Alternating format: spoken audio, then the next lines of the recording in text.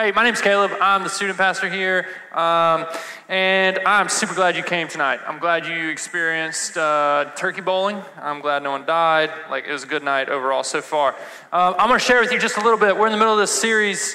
Actually, we're at the end of this series called Impossible, where we're looking at this guy who is in God's Word. His name is John. He wrote this recording of all God did, Jesus do, the person of God here on earth, and he records in the beginning of John 7 miracles that you and me would look at and we would simply say, man, that's impossible.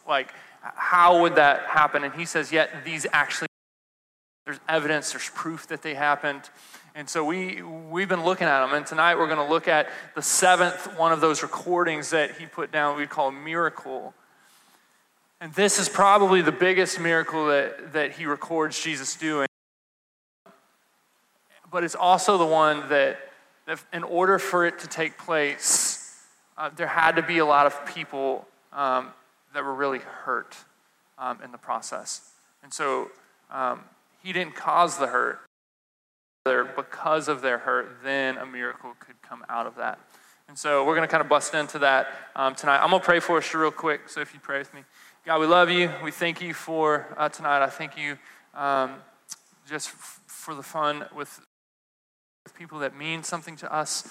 And God, we ask that, I just ask that you would show yourself to be good and mighty and powerful and just and holy. And God, that you would help us to understand your word and through me. God, you'd move in really powerful ways we're not really expecting. God, that you would do big things in these short moments. God, give us focus, give us understanding. God, for those in the things or have big doubts, God, would you just be kind of blessing them tonight? We love you. Be in this time. Amen. So I'm going to tell you a story. Maybe some of you heard this, maybe you haven't. First year of ministry, it was the summer of my first year of ministry. I was as a student pastor, I was at home. I was in Texas. That's where I was born and raised. And that's where I was doing ministry at. And I remember sitting at my parents' house after I got done on a Wednesday night doing some stuff with students, and I was talking to my mom about the summer and about how church was going and all of this, and I get a phone call from my dad, and he says, hey, you and your mom need to get in the car, and you need to come and meet me at this gas station. Your brother has been in a car wreck. And so my brother was a sheriff's deputy.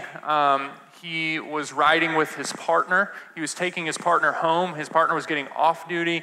He was riding down Highway 6, kind of like the bypass a little bit. But it was like Battlefield, but like a highway version of Battlefield. So there's gas stations and stuff. And so he's going about 60 miles an hour in a car to turn into the gas station. He was going this way. The car was coming this way. They decided they were going to turn in. But instead of coming and then turning, they decided they were going to kind of just veer into oncoming traffic and then turn. Anyways, they didn't make it, and they hit my brother in a head-on collision. And so they were going an hour. He was going about 60. It was a 100-mile-an-hour car wreck. The gas station attendant said no one hit their brakes. Didn't see anyone hit their brakes. My brother, in the car wreck, he broke his neck. He had a concussion that was so bad it caused and he was life-flighted to the hospital. The 2 people in the other car, one had a broken back, one had a broken femur, and then his partner died instantly on impact. And so my dad says, hey, I need you to come to this gas station is where I'm at. And so we show up, and in the moment I see the car wreck, I see my brother's partner, I just see the sadness of the moment. And it's in that moment, right? Sadness comes over me, and fear comes over me, and anger comes over me. It's in that moment where I begin to say, God, where were you? Why would you let this happen? Why does this guy that's one of my good friends and my brother's best friend, why did he have to die? Why does this have to happen? And I know that even as I share this, that some of you, you know the feeling because you've maybe had similar feelings, maybe not that situation, but where in a moment's notice, right? This is how life works. In a moment's notice, everything's going good. And then you get a phone call, or you get a text message, or you get news from your parents. Moment, everything changes. It's almost like time stops. And you remember, even right now, exactly where you were and almost even what you were wearing. And I remember from that day that my feet were super dirty because we were playing volleyball out in this like kind of grassy dirt. I was wearing like flip-flops afterwards, and so I showed up at the hospital. My feet were like filthy. Like I remember little details. Like you remember these moments, and it's these moments where like me, like there's a number that come over you. And I think it's also in these moments, though, where we have this tendency to want to look to God and question his heart. Like, I think even some of you are here right now where you question the heart of God. Is he good? Because I look around, and in my mind, things don't seem to make sense sometimes that God is actually good and that he actually loves me. I mean, the things that I look back on my history, the transcript of my life says, man, God isn't or as loving as the Bible may say he is. And it's in these moments where we question the heart of God. And in this miracle that I'm going to share with you, that's kind of sets the scene for them. That they're in a moment where they can see like us just to question the heart of God. It's John chapter 11. If you have your Bible, you can open it up. I would encourage you not to open your phone up just because TikTok and Instagram and text messages are a big deal. It says this. If you don't have a Bible, it will be on the screen. It says, now a man, Lazarus, he was from Bethany, the village of Mary and his sister Martha. And Mary was the one who anointed the Lord with perfume and wiped his feet with her hair. You can find that in chapter 12, actually. This is chapter 11. And it was her brother Lazarus sick. And so it was Mary and Martha, and like me in my situation, their brother had gotten really sick. And obviously it's not like today, like, oh, you're sick. No, like then they're like, they don't have doctors and medicine and stuff. Like, you get sick, you may live, you may not. And so the sisters sent a message to Jesus. Lord, the one you love is sick. And so on their end, they know, okay, we know Jesus. We know he loves us. We love them. They had a personal relationship. Like they actually knew who Jesus was. They saw him heal people. They saw him cure blind people. They saw him cure. So they knew, and they had a relationship. They knew Jesus loved them. They loved Jesus. And so they sent a message to Jesus. They said, yo, the one you love is sick. They don't even mention his name because that's how well known he is. And so this messenger goes to Jesus. And in verse 4, it says, heard the message. He said, the sickness will not end in death. He's telling the messenger this. He says, but it's for the glory of God, so that the Son of God may be glorified through it. And so he looks at me and says, hey, just know the sickness is not going to end in death. It's actually for the glory of God. That revealed and seen that people would know exactly who I am because of Lazarus' sickness. Now, Jesus loved Martha, her sister, and Lazarus. So this all made sense to this point. Jesus loves Jesus. He's going to obviously do the things that make me feel comfortable. He's going to help me out in my situation, in my time of need.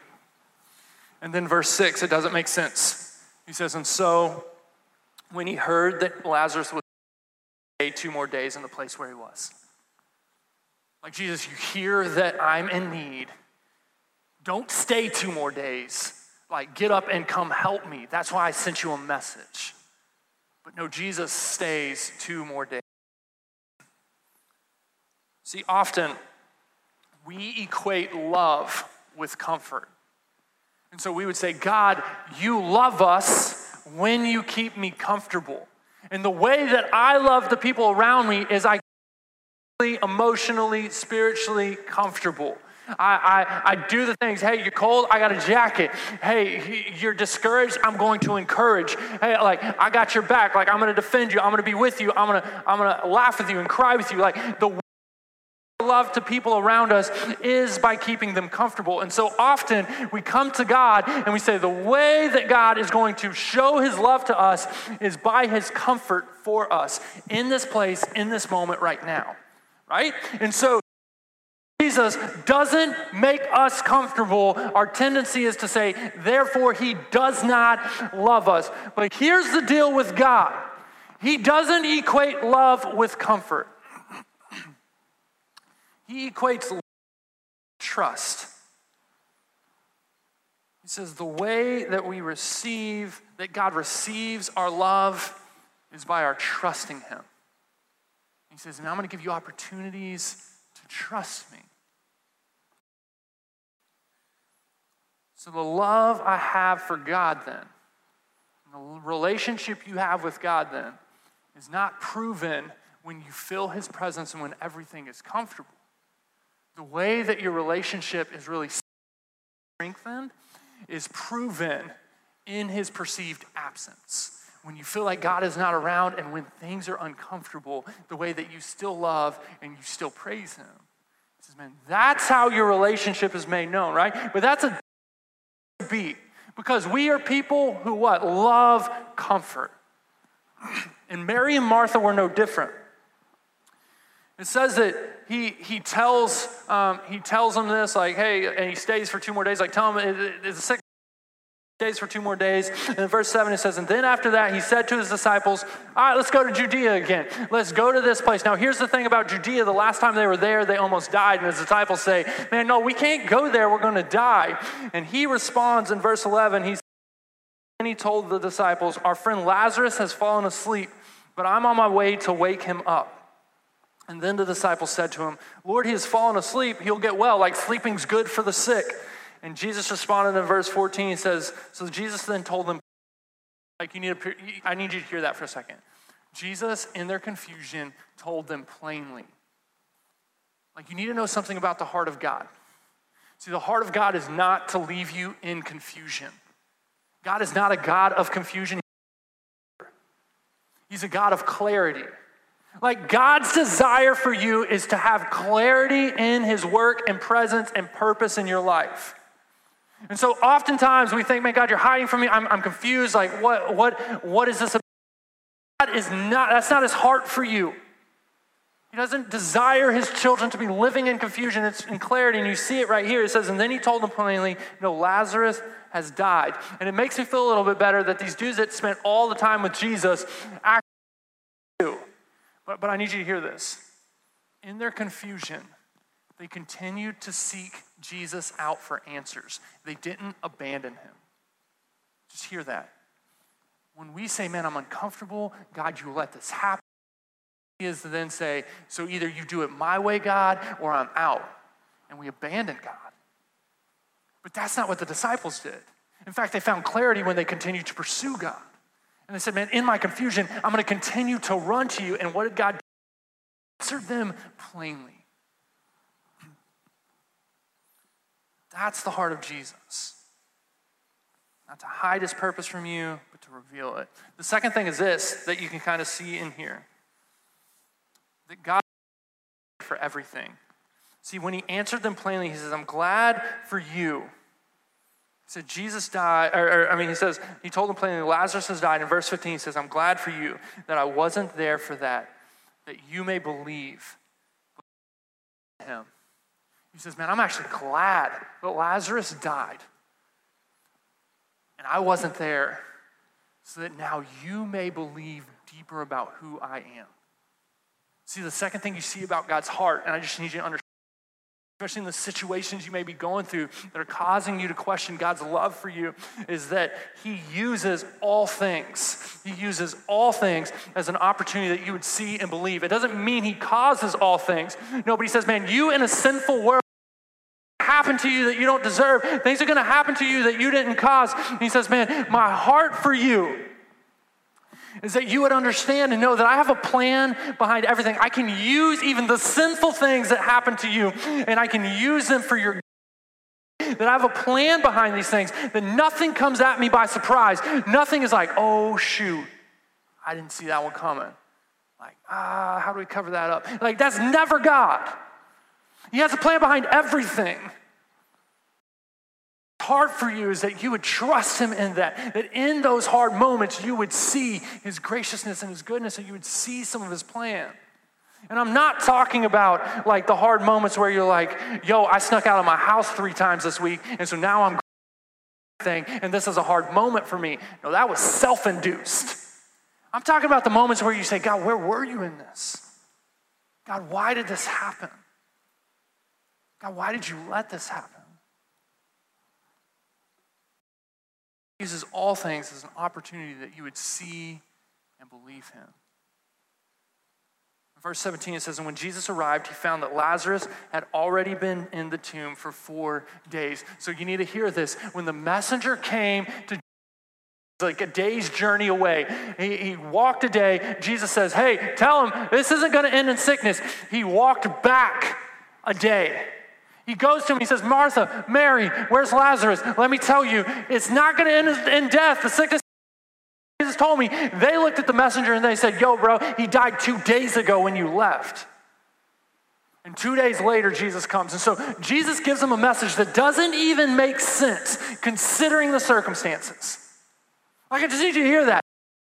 Some of the messages that God gives us sometimes, that you look around and you're like, no, that couldn't ever work because that's impossible. And Jesus says, man, I am the God of impossible. Like whatever's in your life right now.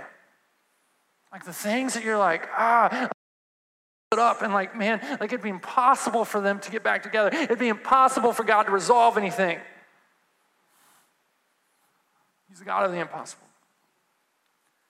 You don't know the scars I have in my life and the things that I can never going to be detrimental. Yeah, that'll have an effect on your entire life, but it doesn't mean that it's going to be the thing that hinders you your whole life. Like you'll grow out of that. Like God can cause that. Like God can heal that. Work in that. So when Jesus arrived, he found Lazarus dead in the tomb for 4 days. Verse 19 and 20, it says, and many of the Jews had come to Martha and to Mary to comfort them about their brother. And as soon as Jesus was coming, she went to meet him, but Mary remained seated in the house. And then in verse 21, it says, and then Martha said to Jesus, Lord, if you had been here, my brother would not have died. You jump to verse 25, and Jesus said to her, and I am the life, and the one who believes in me, even if he dies, will live. Everyone who lives and believes in me will never die. So he comes to Martha and he says, no, I want you to understand who I am. I'm the one that gives eternal life among all things. You tell me if I would have been here, you would have been more comfortable, and this would have been, no. Life. Here's the interesting part. This conversation with Martha would have never happened had Lazarus never died. But yet, it took a really hard moment for her to go through to see a life-changing truth. That God uses really hard moments in our life and really hard circumstances to invade your reality. I just need you to hear that. He uses our circumstances to invade reality. He uses the really hard things to say, let me show you who I am. Like, let me capture your attention for a minute. Let me pull you out of this everyday go through the motions, and let me show you a moment or a hard moment. He says, but man, let me use it. Like, sinful things are going to happen, but man, let them not go to waste. Let me use it. That you would hear and you would see. And then he asks her, he says, everyone who lives will never die. And then he looks at her and he says, do you believe this? This is an invitation. He says, do you believe this? Not to join in what God would do in eternity, like that was part of it.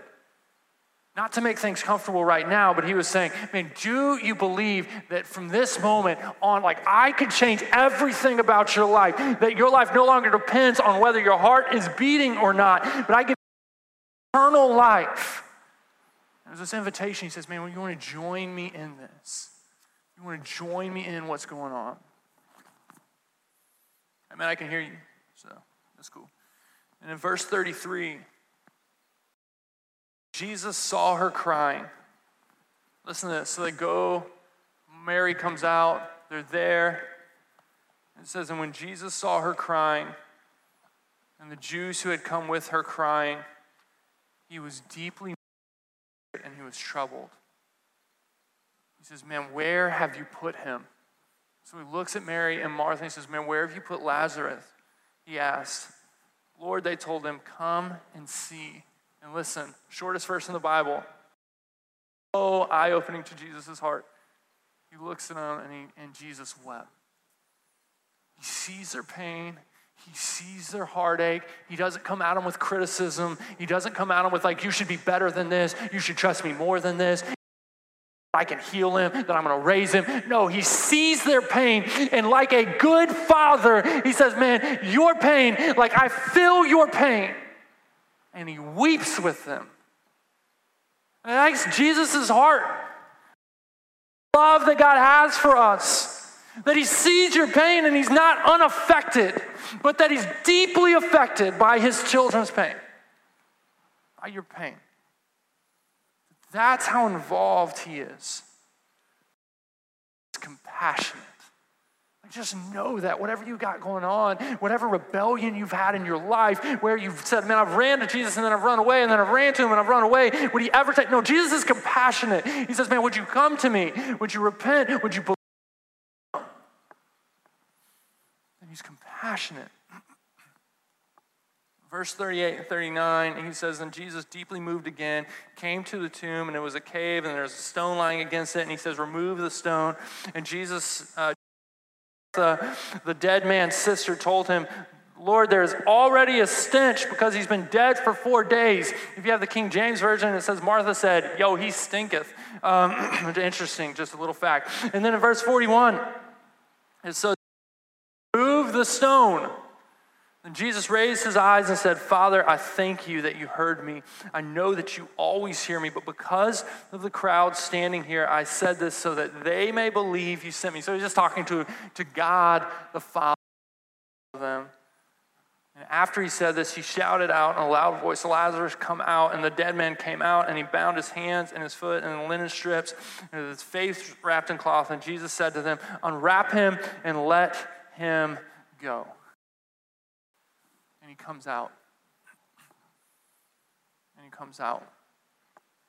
And in the end, you see God's purpose behind it. Like they realize, man, Jesus was here to reveal something about himself. That in the hard moments in life, that there's like Jesus allows things to happen, but he always has a plan. Like, let me show you something. If you would open your eyes, if you would run to me in that pain and in that confusion, like, let me show you something.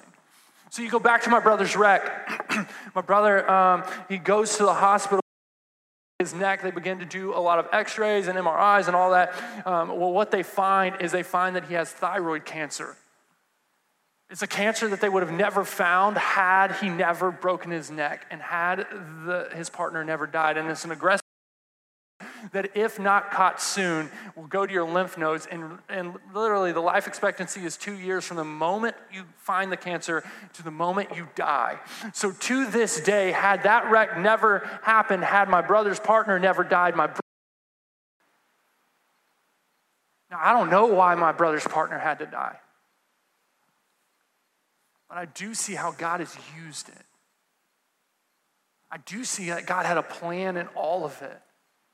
That he allowed something that felt really hard and is still really hard to be something that was actually like also a blessing tied into a deep tragedy.